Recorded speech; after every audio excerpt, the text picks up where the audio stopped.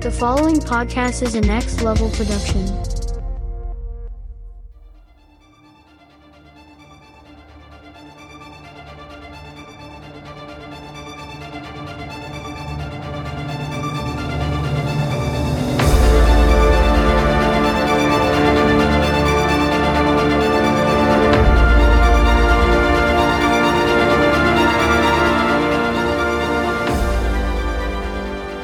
Hey, panelists, welcome back to the show. I'm Mark. And I'm Robert.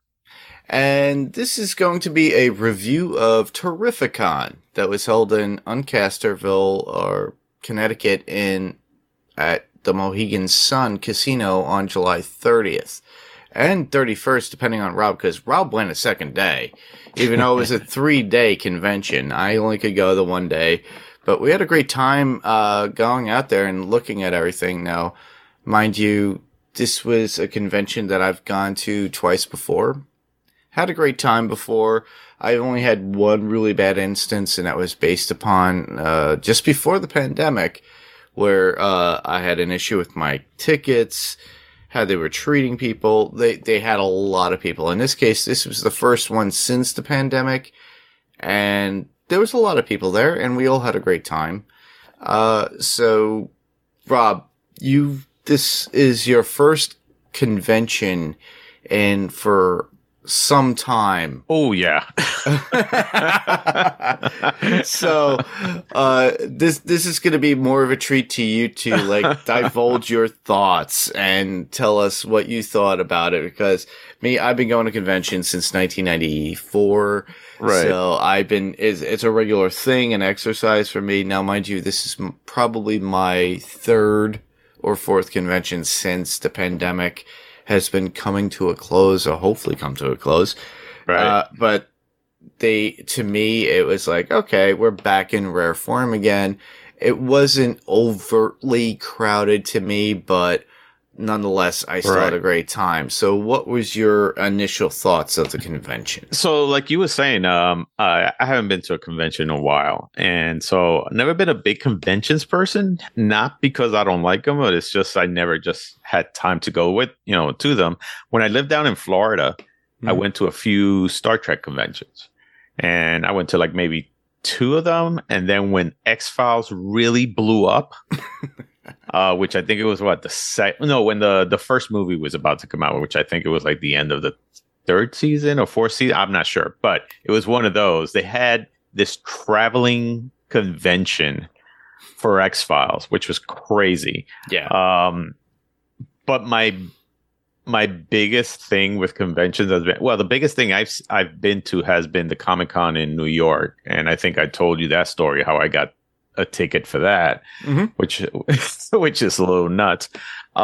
Basically, I paid somebody in the last day that he was going home $20 or something like that for his for his pass. Yeah, and he was trying to how about 40? I was like, dude, you go home with $20 or you go home with a piece of plastic. And he's like, well, I guess $20 it is. So, and that's how I got to see Comic-Con. Everybody tells me it's wrong way of doing it, but that's what I could compare this one to. And this one, actually, the people seem energetic, which I thought it was great. Yeah. I thought that,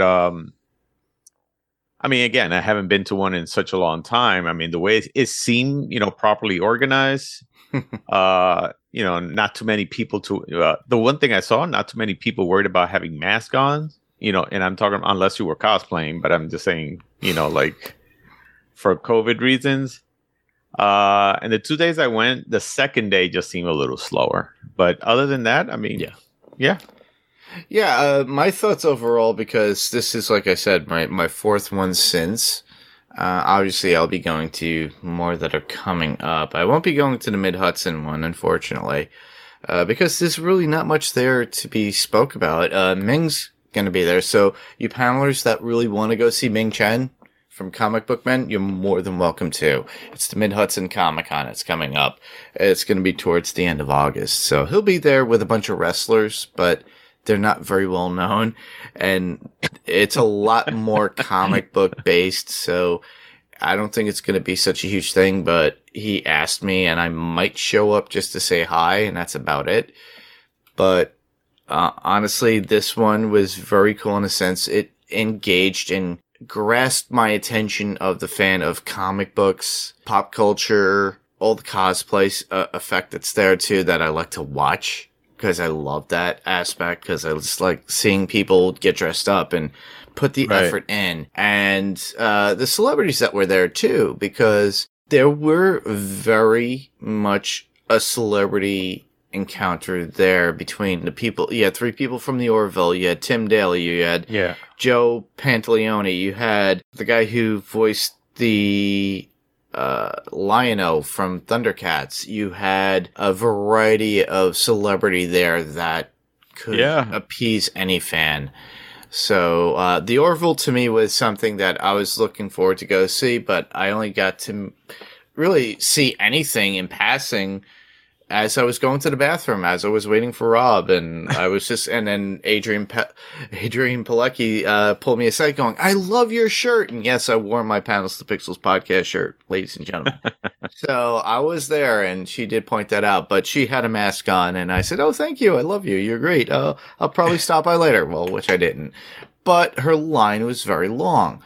So I'm glad that the fans are out there embracing the celebrities and their fandom with the celebrities that they want to meet. Right. Now, mind you, there was, of all things, we had Tim Daly, who Rob knows, I know, as well as the Batman himself from the animated series, Kevin Conroy.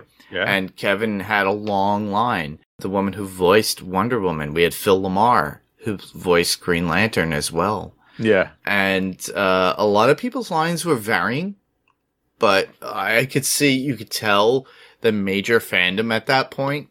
Oh yeah, no, who they were going to see. You have celebrities there that, of course, are, I would say, more well known and because of their work on television or film, and most people were gravitating, of course, towards the one and only Kevin Conroy because, of course, he's Batman. Yes. So it kind of tells you a lot about, fandom and how fandoms, where it steers them. I mean, you can have like the best celebrity, I think, in the world there. But if he has nothing to do with anything that's fandom, he's just there. And he's just there, and I seen that before. And you're talking. I went to it was a Monster Mania, and it was Dolph Lundgren. Oh, of all things, really? And Dolph was there. His line was very short. Oh wow!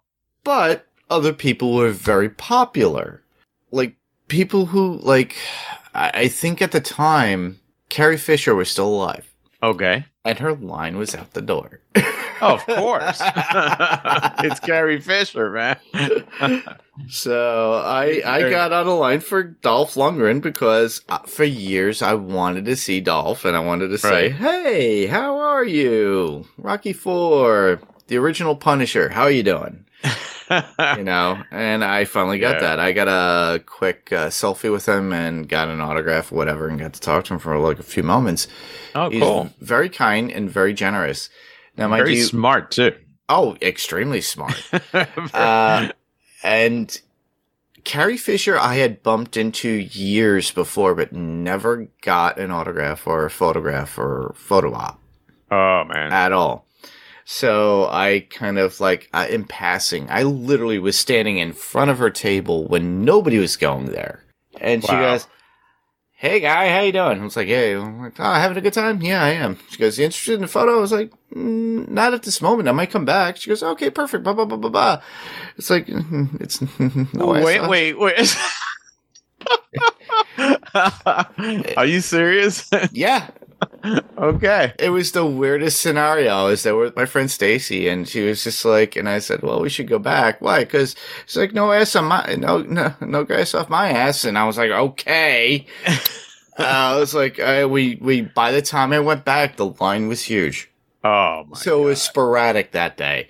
Never went back, but I should have. But the fact that I missed out. But the interaction, just talking to her while waiting online for somebody else. Right. That probably wasn't deemed as popular. You know? Man, I would have been. I would have forgotten the line and sat down and talked to her. But it was the funniest conversation I had at a con because it's in passing. I've had that before. I think I went to like a Big Apple Comic-Con or a Big Apple comic convention. That's it's like a small church hall that they have in downtown Manhattan. And I dragged my friend back in the mid-90s. At the time, comic conventions weren't such a huge thing, but this was small enough. You only paid like $8 to get in. Right. And then you had more comic book people there. You had more artists. Todd McFarlane was there. Oh, wow. At the time, because it wasn't that popular. It was a smaller con. And, you know, San Diego was still big, but certain artists were still struggling. Evan Dorkin, who did Milk and Cheese, who I knew from Jim Hanley's Universe. You had a whole bunch of other comic artists. Like, I think Eastman and Laird at the time were still together. And they were both there. Oh. I was standing online, and of all things that I was standing online, and this is a great memory too for me for a con, I literally was standing online for the guy who gets choked by Darth Vader in A New Hope, the Imperial. Oh, really? That's a nice.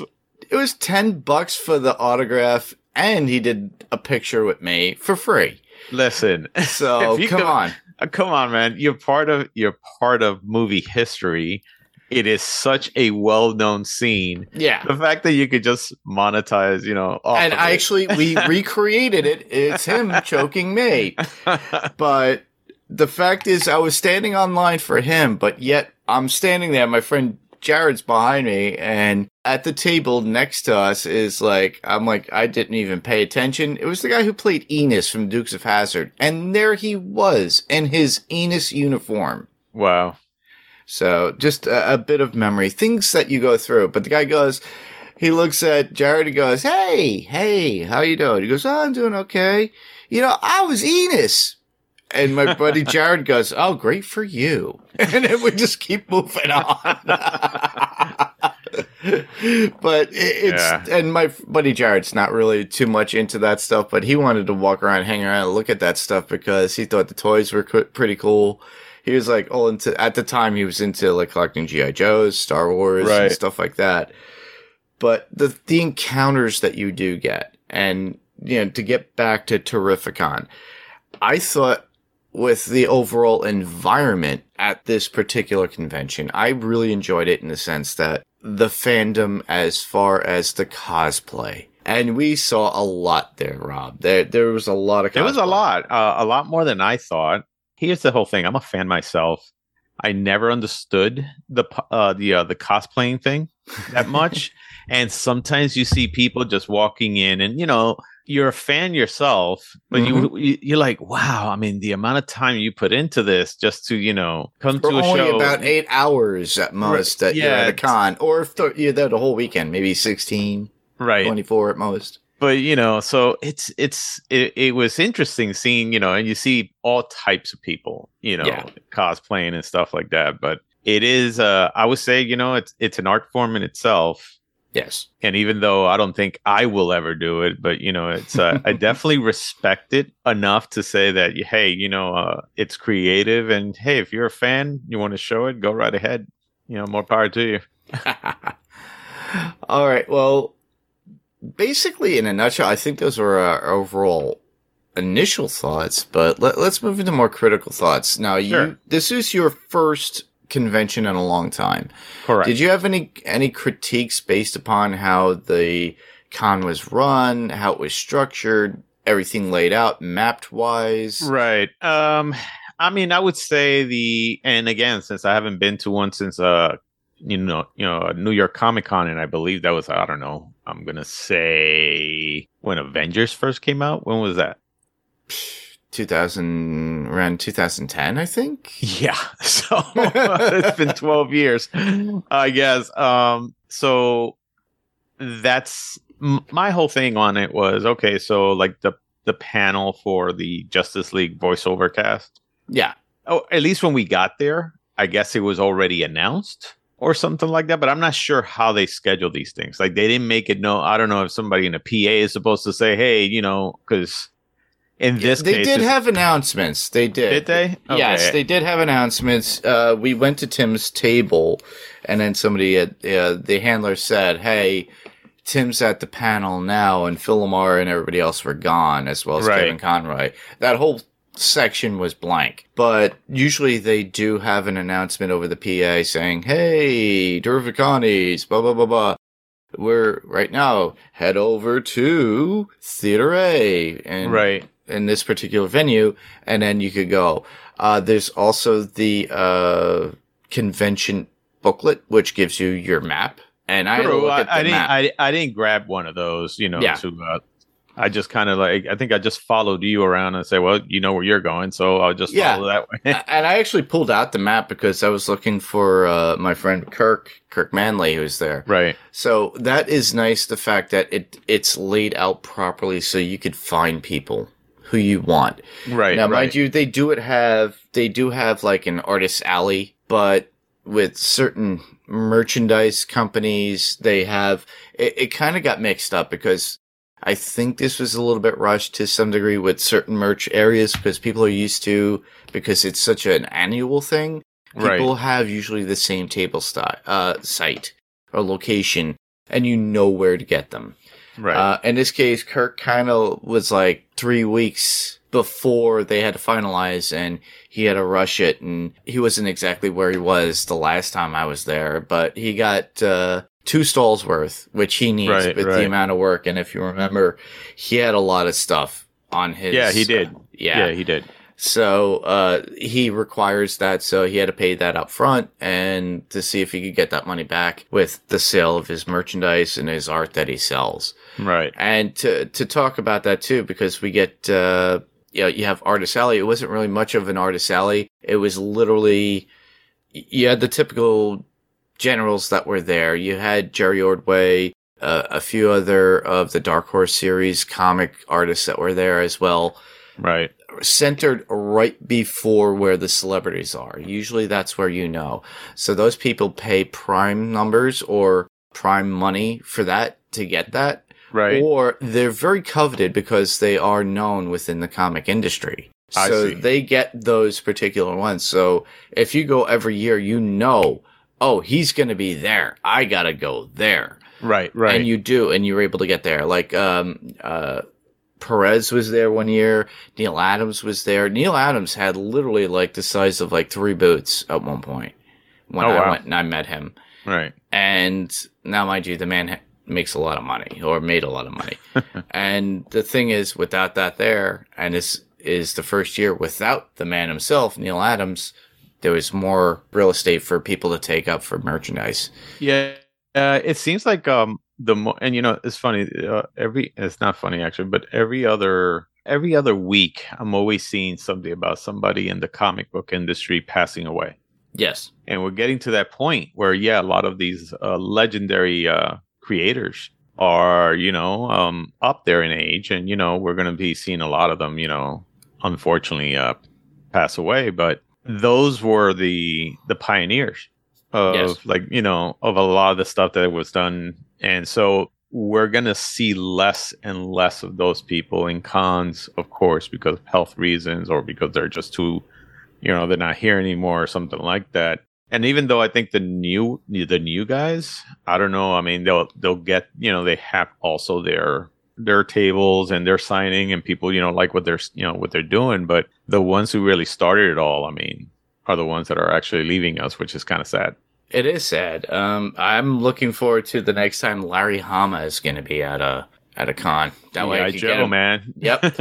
As well as Jim Lee. Oh, cool. I have a friend of mine that I believe that he knew Jim Lee. Actually, no, as a matter of fact, a friend of mine in Florida, I believe he knew Jim Lee, but my comic book guy who you met there, he actually knows Jim Lee, and he's, since he was an editor in DC. Yeah, and those artists are still around. Go to them. Now, mind you, I made the mistake of going to one convention years and years ago. Mm-hmm. And who was there? The one and only Stan Lee. But the line was huge. You had to wait for literally a whole day to get to Stan. Wow. And I missed out on that opportunity. And I should have went, but I didn't. I didn't go. I got to meet Stan Lee, and not through a convention for comic books. It's a convention for graphic artists. It's the largest graphic artist convention in the world. I think it's called SIGGRAPH. So that's what it's called. So pretty much the entire world descends onto this convention, and it's so big, and it's for so many days. It's almost like a CEDIA type of thing. Or for those of you who don't know what CEDIA is, that's actually a organization that promotes a lot of the new technologies that are out there for from smart homes to home theaters and stuff like that. Yeah, but and so. Stan Lee was at this convention, and he was signing posters for a comic book that he was doing, but that had nothing to do with Marvel or DC. So I still have that poster signed by him. But yeah, I met him. I met him there, and it was just like, oh, okay, and well, he got annoyed at me because I asked him for a second, autograph on another poster. He was like, he had that annoyed face. I was like, wow, okay. But yeah, I got to, at least that's as far as I got to meet Stan Lee that way. Yeah, it's really, I always say it, take the opportunity if the opportunity is there. The only thing that I had critical to talk about the con was the rushing of the panel that you and I both saw, which was about the Justice League. Now, mind you, they could have at least did a cutoff point for Q&A. And they would roughly know it's like, okay, if it's an hour and a half, we'll do a half-hour Q&A. Right. Rate how many, because I know you're kind of like, this is your first one after a long time. You're like, get to the point. Some of the people are just, I'm not sure of the question. It was like, all right, that was a wasted question or things of that nature. But you have to realize some of these people are anxious and they haven't had this opportunity really to speak to these people. Right. Then you get those typical hounds that are out there that are not just there for the convention, but they're there at the celebrities' table at least 5 times that weekend. And then they'll still go to the panel and saying, yeah, sir, there was this one line that you said, and that's when you're like, can you rush it along? Get to your point. Yeah, no. Why couldn't you say this at the table? But, or you hear the same question twice. And that's, with me over the years, I try to prep certain friends that don't know about cons. I usually say, hey, if there were a celebrity in that and feel like some sort of screen or film, say, hey, is there something that you would have taken from that particular movie? What was it and what did you take? Oh, okay, you got that. Or more artistically, how did you get into character? Did you listen to any particular music that we should be looking out for that influenced your character getting into that role for a particular scene? Yeah. But a lot of people are just like, you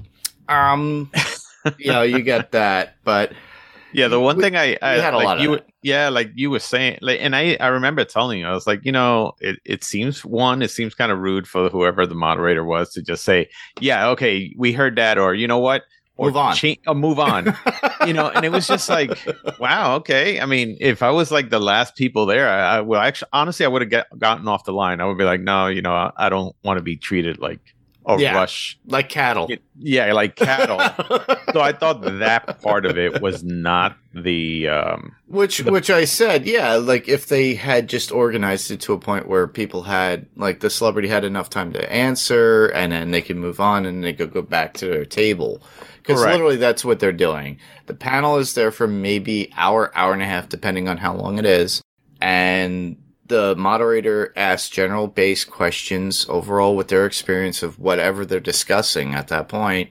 Right. And then after that, it goes to, which usually is the most important, which is fan questions or Q&A. Correct. And a lot of cons that I go to, literally after 15, 20 minutes, goes right into Q&A. Because it's all about the fans. Because right. honestly, without the fans, there wouldn't be the actor doing what they're doing at the convention, or the convention having a convention at that point. Correct. So, No, I think that yeah. I think also that if somebody's gonna, if you're gonna say, okay, we're gonna have Q&A, and like you were saying, normally we have, let's say, half an hour or whatever of Q&A. Mhm. You know that every question, think of it as, okay, by the time the next person gets on there, just one whole minute already gone. Mhm. Think about the question that they're going to ask. It could be a 2-second thing that they're very quick in asking the question, or it takes them a minute to actually get it out, get it off their chest.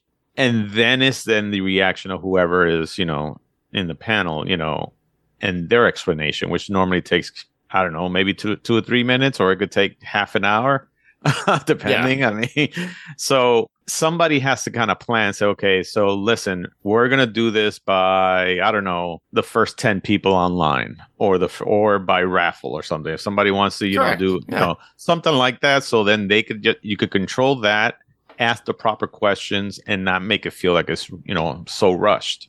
Mhm. And that was my biggest thing. It was like, it just seemed very rushed at that point. Were there other panels? Oh, there were other panels. I think Jerry had done one for the comics that he was doing at the time that weekend. Okay. And there was an Orville one as well, from the cast from the Orville. Oh, okay. So they had one for Thundercats, too, because the guy who voiced Lion-O was there, who we got Right. to see. I think Joey Pants did one as well, because Joey okay. Pantaleone was there. Right. They were laid out in the scheduling of the book. Right. That they get. And I know you kind of passed along because you kind of were rushing in, but, it's one of those things that I'm out of habit. Literally, I just go right there saying what's free to me here that I could pick up at the table that says Terrificon. Right. And I grab it. They had a free poster, too. But I was just like, nah, I don't want a poster. Yeah, I I'm just not a want the poster person. scheduling thing. You have a free comic? I'll take that. But they didn't have that this time. Right. They had stuff there for sale, which is like t-shirts specifically for the event itself, which is fine. Right. They also had somebody there who was pretty much like info. They'll give you info of where certain things are if you're unaware. Oh, okay. But, one of the things that, like you were saying, for me, like just what you were just saying, vendors, I didn't see that many vendors in the sense of like sponsored vendors. Like, No. but then again, I'm comparing it to Comic-Con because that's the last one I saw, where you saw Mattel there, you saw Hasbro, you saw, because they also wanted to show off their stuff. Mhm. So I didn't see any of that, and I was like, oh, okay. I mean, I would have thought you'd see something like that, and I didn't see somebody selling, like, let's say, the Hot Toy stuff, where like you normally see the really premium action figures and maquettes and all these things. So didn't see any of that there. I saw one gigantic booth of pop figures, which okay. So, and But- also my whole thing on it too was vendors. Like, usually you go like on the last day. Sometimes you get people that they cut you a deal because it's their last day. So, and that's, I think, is very well known throughout the industry, or people who know. But not a lot of people wanted to give deals on the last day either. So I was like, trying to wow. hold on to it, thinking they have gold. Yeah. So those were my things. Well, the funniest thing that you talk about when you said about that, when about like vendors, and you're talking about Mattel, Hasbro, Right. Hot Toys, things of that nature. The one thing I did see, just not to be overtly critical, but just to let people know, this is a national convention chain. So you did have that National Fudge Company that's there. They had 2 booths. Okay. So Yeah. that's amazing. They are very popular amongst all conventions, as well as the Root Beer Station. Right. I'm forgetting the name of the company, but if they pay us or they give us anything free when we go next, we'll definitely plug you. But literally, they are at every convention. They were at Fandemic Tour. They were on Walker Stalker. I've seen them at Fan Expo in Philly. Right. I think I've seen them at a Fangoria at one point too. So they're national. They go everywhere. Oh, wow. So you get the typical of like, oh, I could get my fudge here. I could get my root beer here. I see the same typical people that I see at every con because they sell the same kind of merchandise everywhere. Right. Whether it be for comic book, horror, sci-fi, or action. And they have, and you could see them no matter what because they're going to have a booth, and that's their lifestyle. They are literally gypsies that go from convention to convention to make their money. I see. Right. You know? No, but I think when I said, I mean, in my case, when I said vendors, I'm talking about like big time, corporate vendors. I would say like those big corporations, like again, Mattel or Hasbro or, you know, something like that, where, you know, they want to be there where, you know, where the fans, because they know that the fans buy their stuff. The other one that you're talking about, like Hot Toys, you always see them with a booth there, but you know, if you go to well, at the time, during that time, Fandemic Tour and like I said, Walker Stalker, if I went to Atlanta, let's say, AMC would have their own particular booth. You would have the Walking Dead store from Sonoy there. Right. Literally, they're huge because everything is based upon there.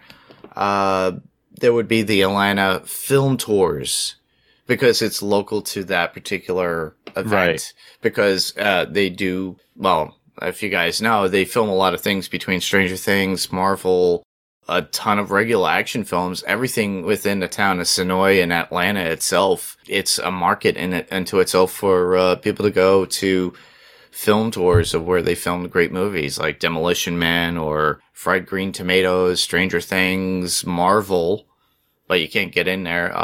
You know, soon to be demolished, The Walking Dead. Right. And things of that nature. But, you know, the thing is that they're staples within certain areas and you'll see them. Same thing with like San Diego. They do that there as well. Right. And on top of that, since San Diego is so huge and we're coming like a few weeks away from when they had it originally. Right. And that's the biggest. They had so many giveaways there because they are that huge. Now, Terrificon isn't that huge. It's just very big on the Eastern Coast because it's done at a casino. Right. And people could, you know, easily just gamble away. But it's the venue itself is huge. And I've been there before where it was back to back and you felt like a sardine in a can. Right. That's what I was saying, that this didn't feel that way. Yeah. Yeah. This was because it was the first in a long time. Right. So I knew it wasn't going to be as huge, but it was at least fun to walk around. You know, you didn't have to walk by and then, you know, God forbid you have your butt pinched by somebody as you're walking past them. But that, you know, I've only had that happen maybe 3 times in my life, but probably because they were trying to pinch the girl's ass that was walking past me. That was dressed. And they got you. They got me. But to me, it was nice and casual this time. It wasn't overcrowded or packed, but it was casual in the sense that you could have a good time. Now, mind you, yes, COVID standards. They had some actors there. Adrienne Palicki had her mask on. I saw a few other actors and actresses having their masks on as well, but that's to their discretion. No, but I'm saying, so like if you, I read that for San Diego that they were telling everybody they had to wear a mask. Oh, and really? And people were very nice, you know, and they put on a mask or whatever it is, but that everybody had to have, and everybody did. So, but you know, we're in Connecticut. So yeah, well, it's different. No, it's dependent on the location. Yeah, at that point, and it's really the discretion of people. Yeah, no, so, absolutely. I think in California now, it's that thing. It's probably why Adrienne Palicki was wearing her mask. She got so used to it. A lot of people did. Could be. No, exactly. But yeah, no. So that was those were my critical thoughts were because I haven't been to one in 12 years. But and the last one I went to, they're fun to go to. And the last one I went to it wasn't something, you know, it was a huge convention, you know, Comic-Con in New York. So that's the only thing I could actually relate to that. And the other one that I could relate to was remember the Lost in Space when they came out with the movie with John, what is it with the guy from Friends? Yes, him. Oh my goodness, that was ancient. That was like 1999 or something like that. So I went to a convention and I remember meeting the original Cast? cast, one of the original cast. Who played what's his name? Not the father, but the other guy. I know who you're talking about. Don West, I think it. No, I he was the love interest of one of the girls. Mm-hmm. So I got to meet the original actor who was at the time a gym teacher, because he even told me, he goes, "Oh yeah, I teach physical ed and stuff like that. So in high school, but I get to do these things too." And when they called me for an opportunity for to do a movie, I was shocked, but I was like, okay, sure. Huh. So that's the only one that I remember was that one, and I was there because I was trying to look for like a few books that I wanted or something like that. But yeah, they're very well known. I kind of call the con that I go to. I went regularly from '94 all the way up until presently, but I sporadically go now. It's called Chill Theater Convention, and that's found in New Jersey. And they usually don't do anything very specific. A lot of what they do is very nostalgic. So I got to see Adam West, nice. Julie Newmar, and the Boy Wonder himself. I got to see them one year, but they also had the Lost in Space cast there as well. Cool. What was it? Angela Cartwright's sister, who was in the show, was there. The guy you were talking about was like the captain of the ship, not the father of the family. Well, right, exactly. It was and then I got to meet Bill Mumy too, who played the son. Oh yeah, I remember him. Yeah, so I got to meet him. Those are particular ones that is like genre specific, and usually I call them nostalgic cons because you'll laugh because Ralph and I went to go see of all things Corey Feldman at one of these things. Okay. So I got to meet, I was there literally just to go see 3 guys who portrayed Godzilla in suit acting. But Corey Feldman was there. So I was like, fine, I'll go see Corey Feldman. But he was like, all right, where are you going? I said, I'm going to go see the Godzilla guys. He goes, well, I'm going to go see Hulk Hogan. So that's why it was more nostalgic. So he went to go meet Hulk Hogan. And that was his claim to fame. Like, I got to go see Hulk Hogan. Right. I was like, all right, well, I have to go see Godzilla. So I saw the guy who played the original Godzilla. I saw the one who played it for the next 10, 15 years after him, and in the newer one. Right. They have not had a suit actor since then. So I got to meet all 3.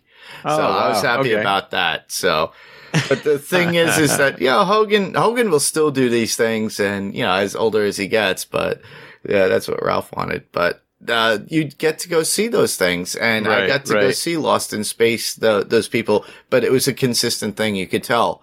But as people do get older, you're like, oh, sorry, they passed away. Yeah, no, exactly. And it's just like we were mentioning before, it's like with comic creators, you do get those celebrities who do pass away, and it's like, wait a minute, I waited online for 3 hours last time and I never got an autograph.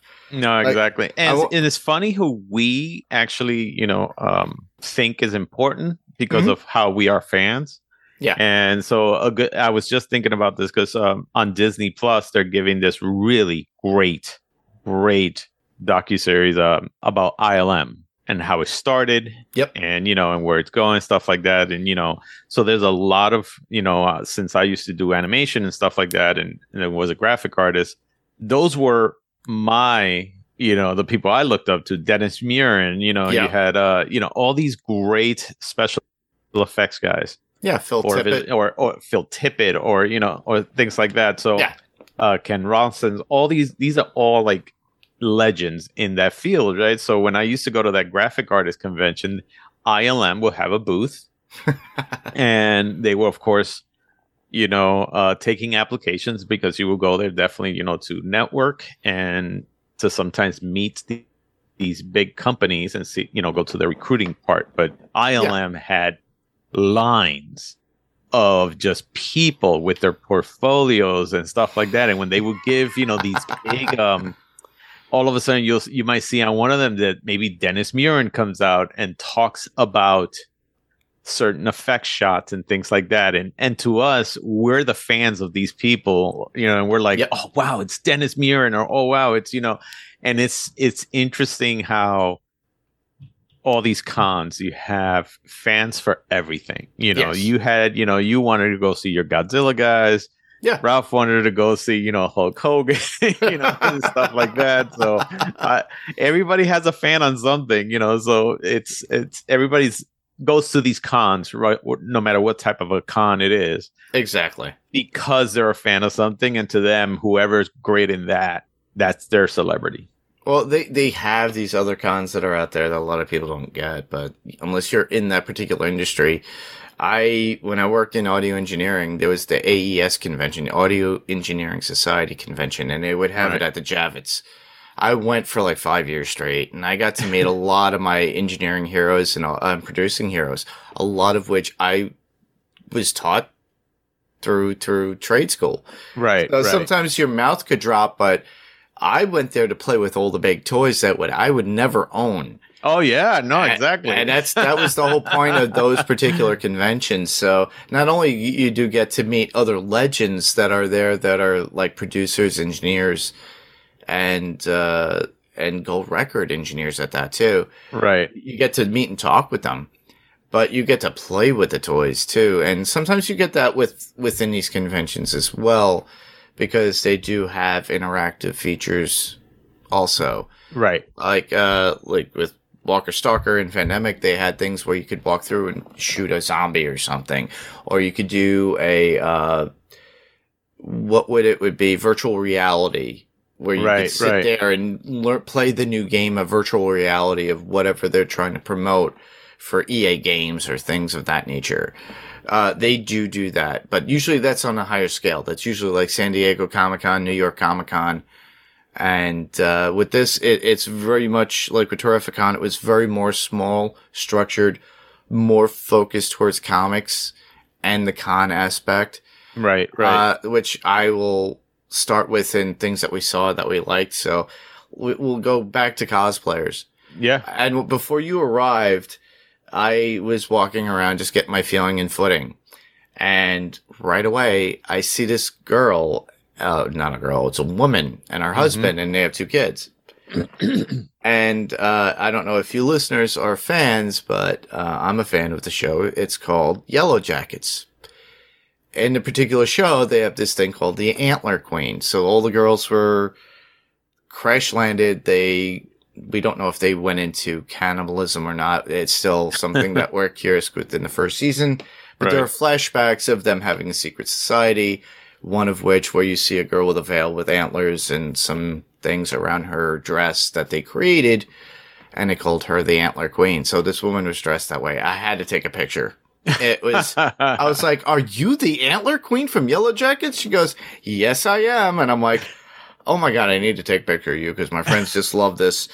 The fact that I've not seen that debuted at all at a convention since I've gone back. I was like, I showed it to my friends, threw it on a group message. They're like, "Oh my God, somebody's actually doing it." And then the one thing that they all state out of it too is, out of that group of friends that I have for that particular group, they're like, they need to have a Yellow Jackets convention. I'm like, it only had 1 season, kids. Yeah, one season. Relax, hold off a bit. But mind you, since Yellow Jackets has come out, Christina Ricci, Juliette Lewis, and a few of the other actresses have gone to conventions, and they are crowded. Oh, I imagine so. They are crowded, so it's become such a huge thing. Now, mind you, I tried to get Christina Ricci's thing before, like an autograph or a picture. Sean Clark, who... I'm so glad you clarified this. What? Because he said, I tried to get Christina Ricci's thing. And then you autograph for yeah. It's like I wanted her thing. Oh no, I'm not a stalker, everybody. No, Sean Clark, who does representation for celebrities and stuff like that for these events, who I know and met and seen a few times. I had bumped into him at a Monster Mania. And now you're talking. This was 3 years ago, right? And they were having some. I think they had the craft reunions. So they had Fairuza Balk, Robin Tunney and Nev Campbell, and then Henry Thomas was there too. So I got his autograph, but because Henry was reasonable with his pricing, But I said, well, where's Christina? So he goes, come up with me. So we walk up and he goes, dude, it's like $120. I'm like, oh, nah, I'm not doing this. Hi, have a good day. See you. Bye. And that was it. That was like a lot of money. Now, mind you, there was a line there, so they make their money and talk about nostalgia, but they're coming back. So a lot of these people are doing these conventions. They're coming back, Right. and they're very nice to their fans. Because in passing, when I walked by and Sean was just seeing how she was doing, she was like, "Oh, hi," and I was like, "Oh, hi. I can't afford Right. you." It's like some of us are on, a Right. budget, but. Even with the craft girls, I just said hello because it was like way out of my budget.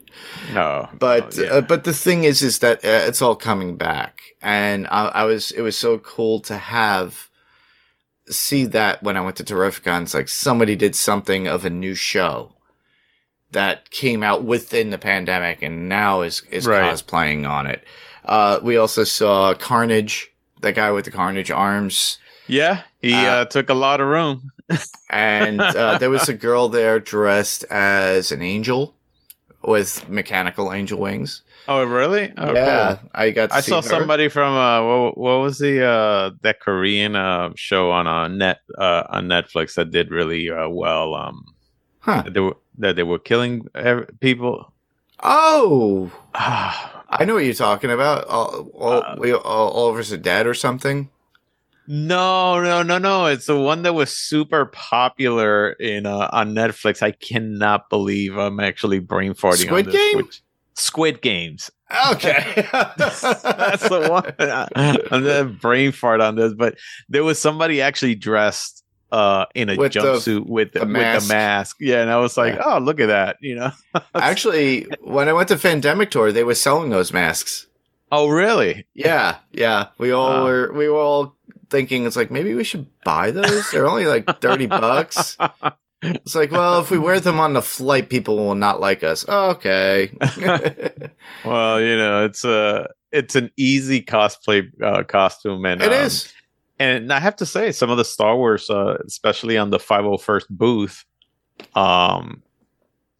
the cosplayers there were their costumes were phenomenal. Yeah, they make their own costumes. They're pretty much a tight-knit bunch when it comes to getting together with their fandom, and they do special events for people too. Right. You'll see them at parades. You'll see them do to support their local neighborhood for anybody that needs help. So I think it's a really good thing. It's funny too because they're the Empire, but they're doing good. Exactly. But thanks to them. But the fact is like they're very dedicated and they build and create their own masks, and Right. they keep it very communal. And I think it's and they're very diverse too. And it's worldwide. Holy yes. crap! There's a 501st almost in every country out there. Yeah. So that's crazy. Yeah. So Yeah, I enjoyed seeing that. We got to see Tim Daly too. who yeah, you know. I was just gonna say that I enjoy seeing my old friend Tim Daly. Him and I are more like acquaintances. I'm not gonna say that we're like buddies, but we know each other very well. Yeah. And it was just nice, catching up with him. I haven't talked to him in a while since he moved out of the area. But other than that, I asked him the question. Mhm. Because, as you know, there's going to be a new Batman animated series, right? Correct. Yeah. And I think Kevin Conroy is coming back for that, Yes. if I'm not mistaken. So I asked him, I said, hey, seeing as how that's coming back, are there any cameos for like Superman in that show, or something that they approached you about? He goes, absolutely nothing. I was like, oh, that sucks, man. But it was really nice to hear from when we saw the panel for the Justice League voiceover cast. It was really nice to hear that all of them would come back. Yeah. If a new Justice League, show came out or something like that. And it was nice to hear Tim say that he would definitely do it because he's a fan too. So he's Yeah. and this was his first I don't know how many people are aware, but this was his first con ever. Yes. So I was very surprised because Kevin Conroy goes to these things, like All the crazy time. all the time. People like Mark Hamill also go to these things, so you would think, and a lot of people who have done voiceover work for DC or Marvel for cartoons or, animated movies or anything like that, they have always shown up to these cons multiple times. Yes. So when he told me that this was his first time, I'm like, I even told him, I said, Tim, do you even realize how much of a legend you are in this arena here? I mean, and it was proof when you see, people just come up to him and how they express their feelings towards him. Express their feelings towards that. Yeah. And it was actually, I was like, oh, okay, this is, I mean, he's a great actor and stuff like that. Yeah. And it was like, there's a friend of mine, and they're like gushing, to him, like emotion. Like very emotional. You. And and it's just like, wow, okay. And I told him, I said, I asked him, I said, are you ever going to do one of these again? And he goes, well, here's the thing. I'm still an actor, so that's my first gig. Yes. So, but I wouldn't mind doing it again. He said, because he didn't realize how much you connect with your audience out there and Correct. the fans compared to, what he does, which there's usually no fan interaction. Mm-hmm. And it was true. It was like, wow, yeah, no, you're right. And I think he saw that, and I think, it was a kind of a cool experience for him. Is he going to do more? I hope he does. I mean, again, he might be a friend, but he was not going to tell me anything. Nah, well, So- also too, I kind of got that from when we were talking to him, that he was just like, I said, this is your very first one. He goes, yeah. And I'm like, so how does it feel? And he had that look of like, I don't know. Well, that's the one thing. He's never done it before. right. He might do another 2 or 3 before he decides, hey, this is not for me. Or he got something out of the experience of with the fans and having that. Because a lot of the celebrities that are out there, the reason why they do that is because they realized without the fans, they wouldn't have their work. No, of course. So they feel a sense of obligation to do this. Right. And just to give an example, Jeffrey Dean Morgan did this at Fandemic Tour. Originally, they were supposed to have Sebastian Stan there. Sebastian had to cancel due to Marvel commitments. So they overbooked. And then during Fandemic Tour, within that weekend, they're like, well, people are getting upset. They're canceling. They're ready to leave. They flew out here. What could we give them to supplement? And basically they were supplementing Jeffrey D. Morgan. So Jeff wound up sitting there for 2 days straight, hours upon hours on end, only having like maybe two smoke breaks between each. Wow. As well as getting like a few bites in throughout the day, and then going to sleep and then coming back and doing it again. And a lot of people were not happy still with that, but regardless, the man was there for the fans because they couldn't get that other actor that they wanted to see. But when the con said, hey, we'll cut this off so that way you could see, we'll take a percentage off, and then you go see this person, please stay.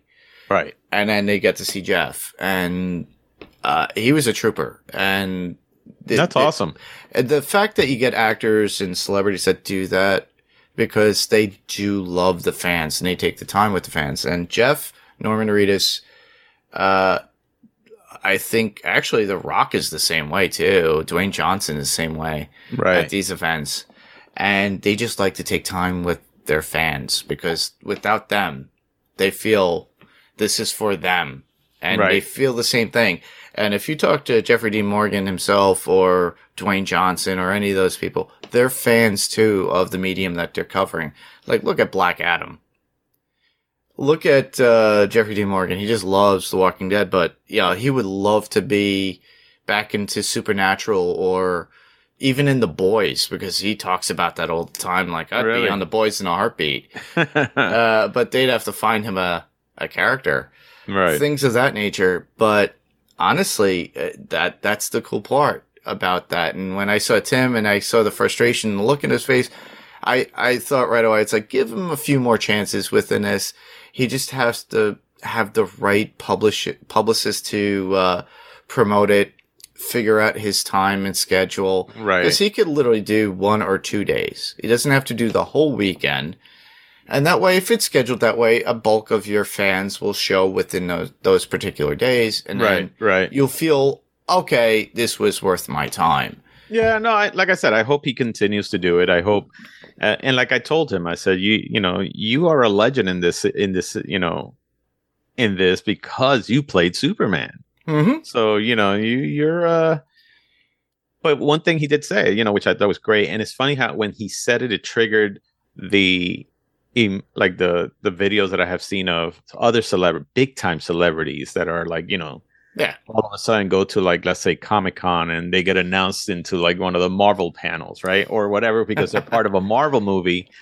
And when they go out there, the crowd just goes insane. Erupts. Yep. And they don't even realize what kind of fans people have out there. It's like, oh shit, I can't believe that the part I'm in is going to impact so many people, or they're so excited about it.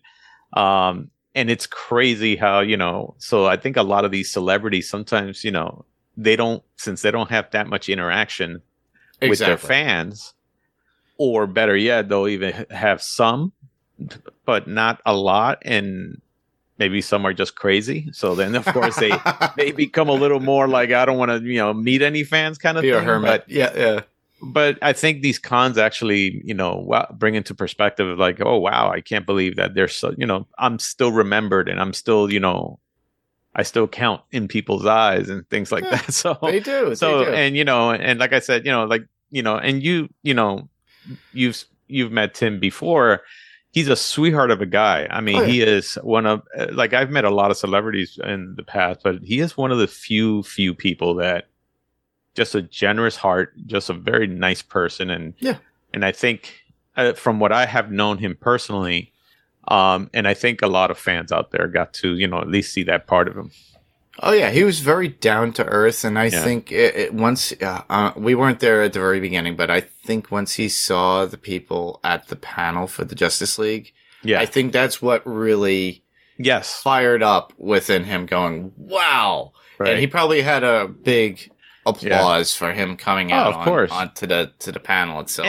And again, you could tell, of course, this was his first one, because the way he was up in the panel, he didn't play to the crowd the way Kevin Conroy did. Like, he loves to play to the crowd, and just starts to do the voice, and people go crazy over that. So so I think this is something that he'll learn it, and he'll learn it. But I think that not even all the other ones who have done it probably go as crazy as Kevin Conroy does. Phil Lamar plays up the comedic aspect. Does he? He was on Mad TV, so he knows how to play that.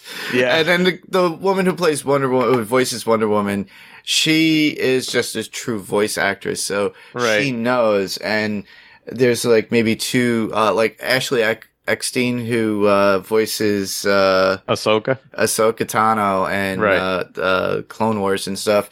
She knows that. As petite and small this woman is, even though her husband's like a big baseball player and really cool, she knows her celebrity so well and knows how to control an audience and knows what they want to hear. Yeah. And she could do the voice easily to a kid, and the kid will break down going, "I love you." Because my friend Alex, his daughter Lucy, got to meet her, and they got a picture with her, and that was at Philly Fan Expo. And when I got to meet her, she was so wholesome, very down to earth. I was one of the last few people there to meet her. I got a picture with her, got her an autograph. And very rarely I do get an autograph from a voice actor for cartoons. I would definitely get one from Tim. I didn't get anything that day. I don't even dare ask him. I know. He's a friend. I can't do that to him. I know. Some people actually, it's like you get to meet these people and they're like, "Really? Are you kidding me? You know me." So, yeah. but Tim doesn't know me as well as he does you. Right. So it would have been like, yeah, sure, whatever. It's just like another $25, sure. And one of the biggest things that I saw at the con, which it affected you tremendously, was the Thundercat sword. Oh, the yeah. Sword of Omens. It's one of the impulse things that I had to do. You were looking at swords and you got me skeptical. I was like, oh, I want to look at this. I want to do this katana and I want to do this. I'm like, oh my goodness, this can't be metal. It's metal. I'm like, look at the price. I'm like, are you freaking kidding me? And I'm like, you thought it was aluminum. I'm like, this has got to be aluminum. And they're like, no, look at it. This is stainless steel. Stainless steel. And I'm like, you know what? I put it down and I thought about it. And then I was like, and you were looking at me and I was like, you know what? I looked at it and I said, Mark, it's the last one. So I picked it up and I was like, fine. And I was like, all right. And then the guy goes, well, the guy who voiced Lionel is down there. I was like, all right, fine. So I got it signed. Yeah, exactly. No, it's a great piece. And I remember the second day when I went, you didn't go on the second day, but the second day that I went, so I guess they got more those Thundercat swords in, but then the guy who voiced Lionel wasn't there, and I'm like, why am I buying the sword if I can't have it signed by him? Yep. Especially when I spoke to the guy who sold me the sword, because they do replicas for a lot of things, not just cartoons or anime or like video games too. When I mentioned I had a machete signed by Steve Dash. And a couple of other Jasons from the Friday the 13th series, his face went like, whoa, that's amazing. I'm like, yeah, it's a real machete, but that was in the 90s, or actually early 2000s when I got that. But still, you can't do actual weaponry. Well, it was sharp. It still is. I was surprised with the metal swords in at the con. At the con, yeah, usually they if they have like sheaths, they would zip tie them closed, or they have to get checked in at a certain point by security. Because you saw the security we had to get into. You went through a metal detector. They had to go through your bags. They had to do all that cool exactly. stuff. So I guess you could get weapons in the show. Excuse me. I'm sorry. No problem. You had to get, I guess you could get weapons in the show or from the show. You just can't bring them to the show. Yeah. So you could do Highlander out in the garage park. So you could play, you know, the Kurgan and the Highlander out in the garage if you get a good sword, as long as it's done in the garage, because it's not in the hall. Yeah, no, it's I was actually very surprised on that. No, like I said, there were some really cool vendors. Yeah, like I guess because this is my second one in 15 years. let's say. I'm comparing it to a behemoth like Comic-Con is, which I shouldn't, but once you get exposed to that, that's what you're thinking, and you go into these things, and all of a sudden I might see this, and it's really, this is more such a scale down, because even Tim told me, he goes, how big is Comic-Con? And I looked and I was like, Tim, it's about 20 times bigger than this. It's like, it's gigantic. You'll see it and you would just either think it's the most amazing thing you ever saw or freak out and just leave screaming. Yeah. Well, it gave him a taste. Yes. Literally. So this basically, because he lives close by, he lives in New York City. At one point he did live in Connecticut, but now it gives him a little bit of a taste of what it feels like to go to these conventions. Correct. He doesn't necessarily have to go to the huge ones. Now, if he booked that, amazing. Yeah. That way, he'll make out like a bandit with whatever money he makes for the weekend, and be coming back with a smile, grin to grin. Ear oh my to ear. God! I mean, the amount of people that he will see and connect with is just amazing. Yeah. So, but, I'm glad he did something of this stature first before he jumped into something like that. So, at least it's known that was his first. There's actually of all things, I looked at it in Chilla Theater's Facebook page.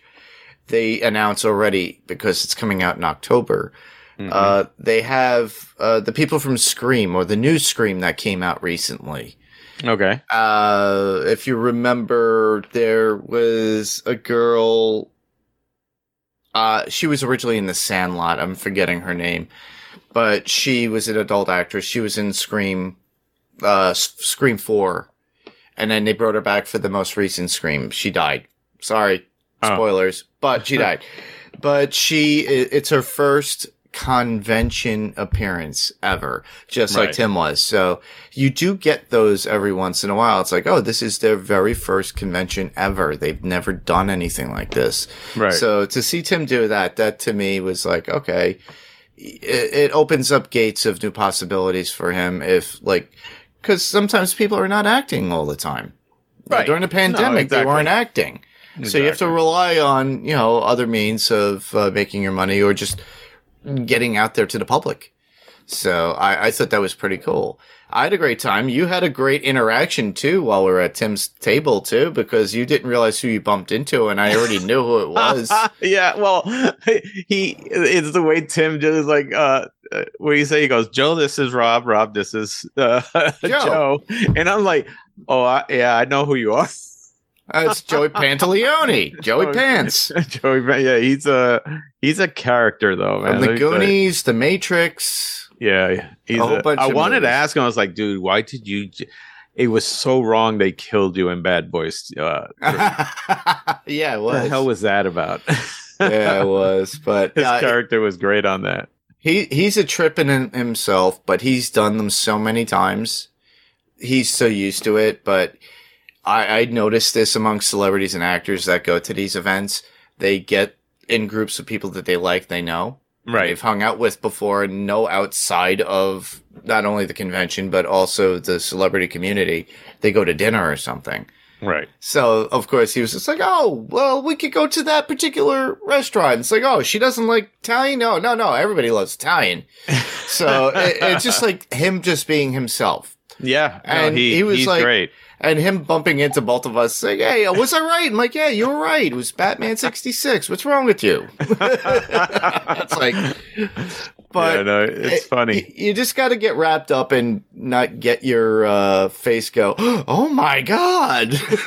It took me by surprise, because when I got to Tim's table, I didn't look around to anybody else that was there. Right. So I didn't know who was there. And then it was later where I started walking around and I noticed some of the actors that were there. Well, actually an actor that came out in, I believe in the first Karate Kid, he was there. He's done, I guess he does. Oh, the third one. Yeah. The guy who played the bad guy, Matt Barnes in the, the third it's the Karate third Kid. One. You're right. Yeah. It's the third one. Right. And he was there, like there's a whole bunch of people there, and you're like, oh, okay, now I see everybody that's here. Mm-hmm. But I didn't realize that Joe was right next to Tim because he just popped out of nowhere. He just kind of like, he hugged Tim, and then I recognized who he was. Like, well, holy shit, where did he come from? He went right there. And that's when I was like, oh, he has a booth right next to him. Okay. Yeah. It's fun to see that, though, those relations while you're at the con itself, because you don't realize who knows who. And it's fun. Exactly. No, exactly. That's exactly true. I remember Tim... he was doing a show off Broadway with his sister, Tyne, I think is her name, right? Tyne Daly, yeah. Tyne Daly. And a phenomenal show that was. And so he gave me free tickets to that. I went with my girlfriend to see him.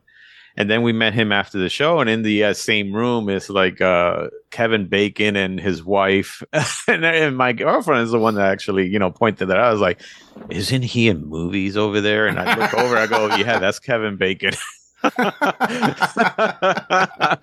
they know, Tim and him knew each other very well. And as a matter of fact, Tim told me one time that because I also met Charlie Cox from Daredevil. Mm-hmm. And so and I just told Tim one day that we were talking, I was like, it just seems like there's a bunch of superheroes here in Connecticut. And he goes, what are you talking about? I was like, well, there's you who played Superman. And then there's Daredevil by Charlie Cox. He goes, and then he goes like, oh yeah, Charlie, he was here the other day, having dinner with us. I was like, but he knows each other, man. Yeah, they do. It's funny too because they're not much aware of what the other person's been doing. Yeah, right. It's like Charlie was most notably known from like Boardwalk Empire and stuff like that before he got the Daredevil gig. And my mother knew that because she saw an episode of Daredevil and go, "Oh, that's that guy from Boardwalk Empire." But it depends on what your fandom is and what you like. Right. But on top of that, a lot of the people who are celebrities that are friends, they're like, I remember that. It's kind of like somebody I knew. It's like they were asked to fill in for James Hetfield when he burnt his arm in his face or whatever. Mm-hmm. And it went to John Marshall, who is James's guitar backup. Right. They asked Bobby to do it, and Bobby's like, well, I don't really know the songs. They asked him first because Bobby and James was really good friends. But the thing is, Bobby's like, I don't go out there and learn all my friends' songs, and like, I listen to them, but do I know them all? No. But it's kind of the same thing. It's like, yeah, I'm a fan, but I don't know everything that they do. We're friends. Exactly. Yeah, and it's because I'm sure, like, and I've told actually like my roommates and stuff like that, or I'm gonna probably tell them, let's try to minimize the work talk at the house because we already work with each other. Yeah, I know. You live with each other and we talk about work and it just never goes away. So I can imagine that celebrities sometimes are the same. It's like, listen, I don't want to talk about work. Let's talk about food. Let's talk about food. I went to Italy and I ate this. Yeah. Well, I've noticed that a lot about celebrities too over the years as I encounter them and talk to them. Right. The ones that they do interact in front of you and you go, oh, wow. And they talk about food a lot. Yes. So they like their food and their wine. So that's a thing to be like, it's like, can we change the subject? Yeah. Let's not talk about work. Let's talk about awesome, that video game. Yes, we'll do that. Or we'll talk about a movie or something like that. Yeah, exactly. That's all. You just change the subject to something that's decent. Yeah. But yeah, we overall, if you guys all you listeners didn't understand, we had a great time. We had a great time going and having fun there. Is this something that I would promote? Definitely. If you're in the area, and actually because of where Terrificon is held every year, which is in Mohegan Sun in Uncasville, Connecticut. It's literally a stone's throw away from Rhode Island. Right. At certain points.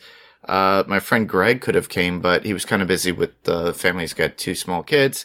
My friend Jillian was away at that point too. She would have loved it, so I'm going to try to recommend it again. But I highly recommend it to anybody else. A lot of people usually come from like New York City, New Jersey. It's still like maybe a 3-hour ride for them, drive. Right. If you get a hotel, there are hotels there. You can do that. But the best thing for you to do if you're really interested, all you have to do is go to their social media, which would be at It's Terrificon, or on their Facebook page, which would be facebook.com/Terrificon. So check that out. They have pictures and everything that follows up from the weekend.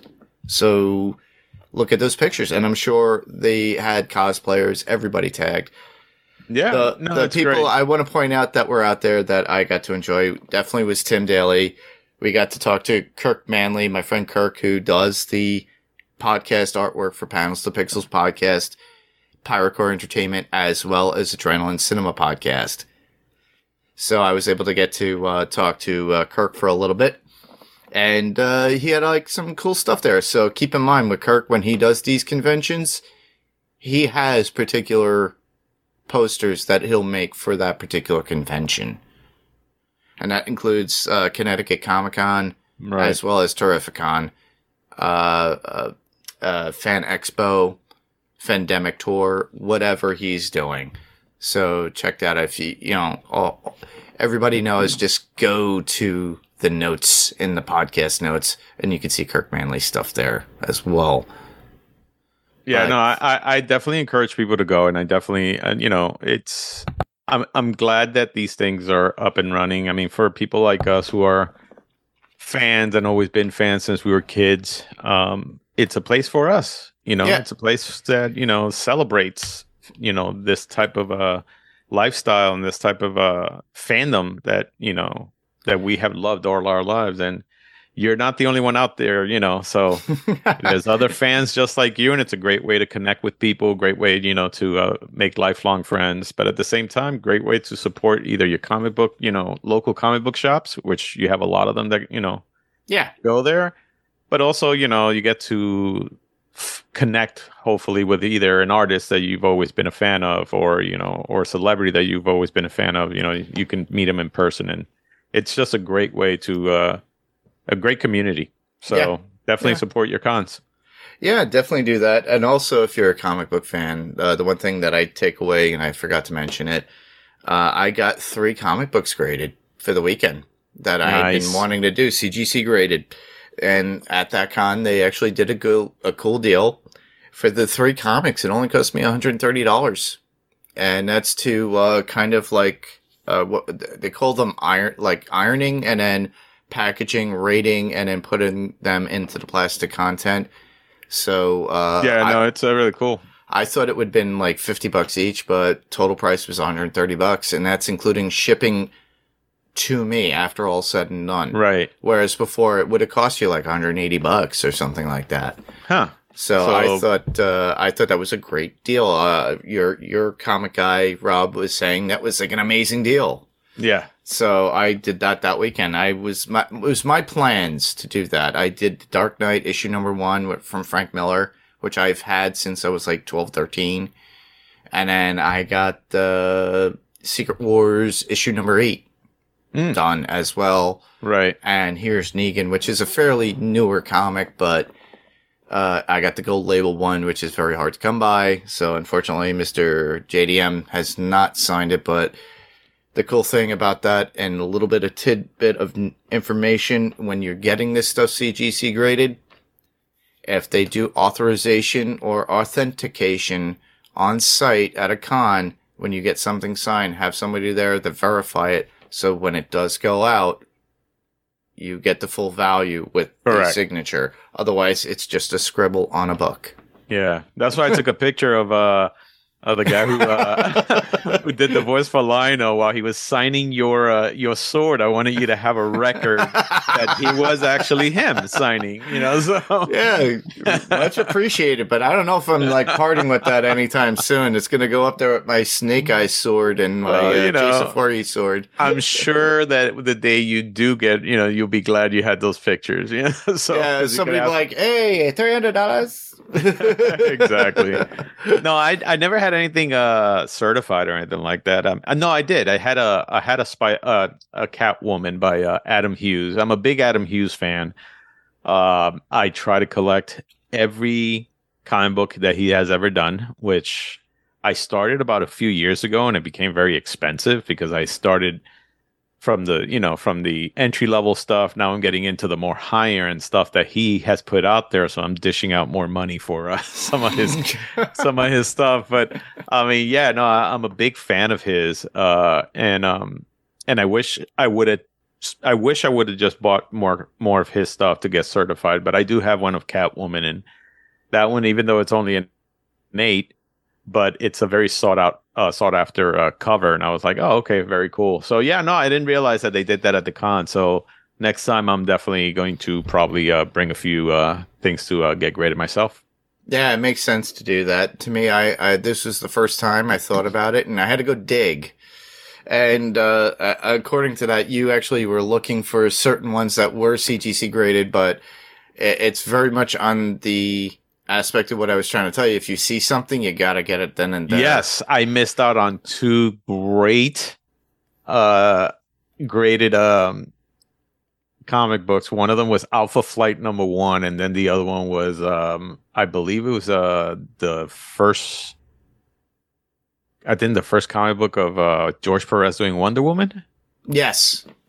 and they were like $50 each, man. And I cannot believe. I thought, oh, I'll wait later, and they were gone very quickly. I really, really, I really regret that one. Yeah, it's one of those things. Is like cash is very important at these conventions. Keep that in mind.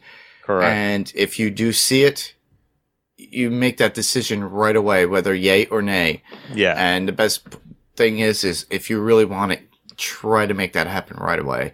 Yeah. Because you won't see it again for that particular price. And I think you said the next day when you went on Sunday, the Alpha Flight was like $100 somewhere else or something like that. It was $180 with another vendor, and I was like, get out of here. For the same grading too. I was like, a 9? It was a 9 point something. Yeah, that was what the Alpha Flight was. Yeah. They wanted like $180 for it or something like that. Whoa. Yeah. Well, that's what I was saying. Some of the vendors, I think, like somebody was telling me, it's like this year's some of the wall books, what they call wall books. Mm-hmm. Yeah, a lot of them didn't have prices on them too, ladies and gentlemen. Didn't have prices, actually. And from what they were telling me, it was like, yeah, a lot of those books were still expensive. They weren't doing anything to, to make it, more affordable for certain people. So because if not, I would have came out with a lot more stuff. But I mean, the second day I got to buy a lot of like I'm an Adam Hughes fan. I'm also a Terry Dodson fan, so I got to get some Terry Dodson covers that I wanted to get for a while. And so, yeah, I spent a little more than I should have, but, that's what happens with these things. Yeah, exactly. So keep your mind during a convention. Be prepared. Make a list. And then comfortable shoes. Here's what I would say for a first-time person going out there. Comfortable shoes, ibuprofen, and cash. And water. Lots of cash. Yeah, that too. Yeah. All right. Well, that just about covers everything that we had for our Terrificon review. So, just to let you guys know, to submit your feedback, we can be heard on Spotify, Google Play, Apple Podcasts, or whatever podcast player of choice that you use. If ratings are available, please do give us a rating or a review on one or all of those platforms if you can. You can check out our website at panels2pixelspodcast.com. Our Facebook group, which would be facebook.com/panels2pixels. We are on Twitter, and that would be Twitter at panels2pixels, panels, the number 2, and pixels. If you have any feedback, just send it to panels2pixels1@gmail.com. So panels 2 is spelled out T-O, and pixels as well as the number 1@gmail.com. So there you can just email us or just record yourself and send that as an attachment, and we'll play it right on the podcast. We can be found on YouTube, and all you have to do is search for Panels to Pixels podcast. If you're there, just, subscribe and give a thumbs up if you like what we do. Honestly, it's just a podcast, but it's played on YouTube. But there will be interviews as well that are video. So if you do that, you get to see my ugly mug, or whoever's doing the interview, and have fun with that.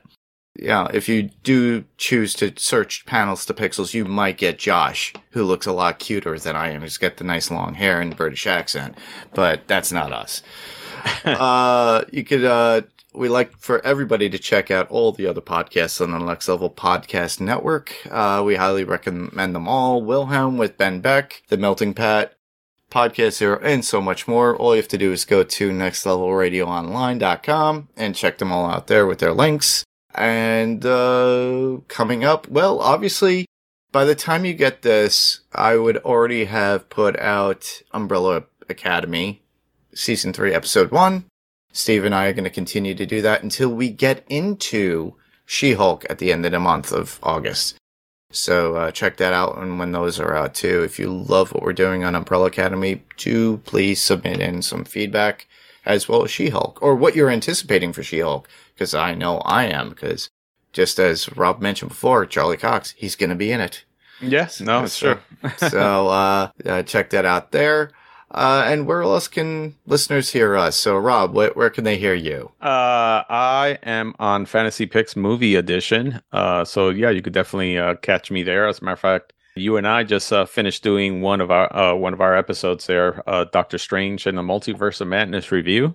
Yep. So, yeah, definitely check us there. But hey, yeah, we definitely want to hear from you guys. Like, hey, what's been your experience on a con, and what's the best? Was there a celebrity that you met that really you always wanted to meet or something like that? So yeah, give us your feedback on what cons have you been to, and and your experience on that, and maybe hopefully one day we could see you in the con. So yeah, we were walking around there with our shirts on for our podcast, so yeah, you can see me a mile away. Yeah, exactly. Well, where can you listeners hear me other than here? Well, you could hear me on Adrenaline Cinema Podcast on the Powercore Entertainment Network, and Steve, who is my co-host on Panels to Pixels, he and I just finished up Predator from 1987. So we covered Predator 1987, but we are going to continue on with doing Prey, which just recently came out on Hulu, and it's gotten really good reviews. So I just saw it yesterday.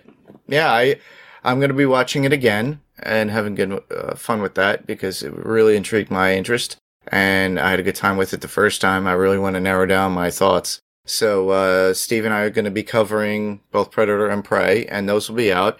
By the time this reaches you, Escape from the Planet of the Apes will be out, that Jerry and I had already covered. So that old, lovely 70s Apes movie that we always do. You could also hear me, and by this time this also has come out, I will have done the first episode of Sandman Cast that can be found on the Podcastica Network on House Podcastica's channel. And there, my friend Jamie Dimmick and I cover Sandman that was just released on Netflix. So if you have any thoughts and you're really into the Sandman comic, please do so. Send us our feedback there. I'll just leave everything in the links so that way you guys could check that out there and where to send feedback. Or if not, you just go to House Podcastica on Facebook and then you can follow it there and then send feedback that way. It's very much a lot easier. It's a larger network, a lot more people there, but nonetheless, I wasn't sure if I was going to put it on Panels to Pixels or do both. And I figured, I don't want to do double the work, so I might as well just do it on Jason's. And I'm sure people are really interested in to hearing that. You could also hear TV Podcast Industries and their coverage too as well for Sandman as well. So they're good friends of ours as well. So check that out. But you can hear me on Sandman Cast, Adrenaline Cinema Podcast. So with that, that's our show. And just want to tell everybody, this is the same podcast, different panel, different pixel. I'm Mark. And I am Rob. And this was Panels to Pixels. We'll see you on the next panel. Good day, everybody.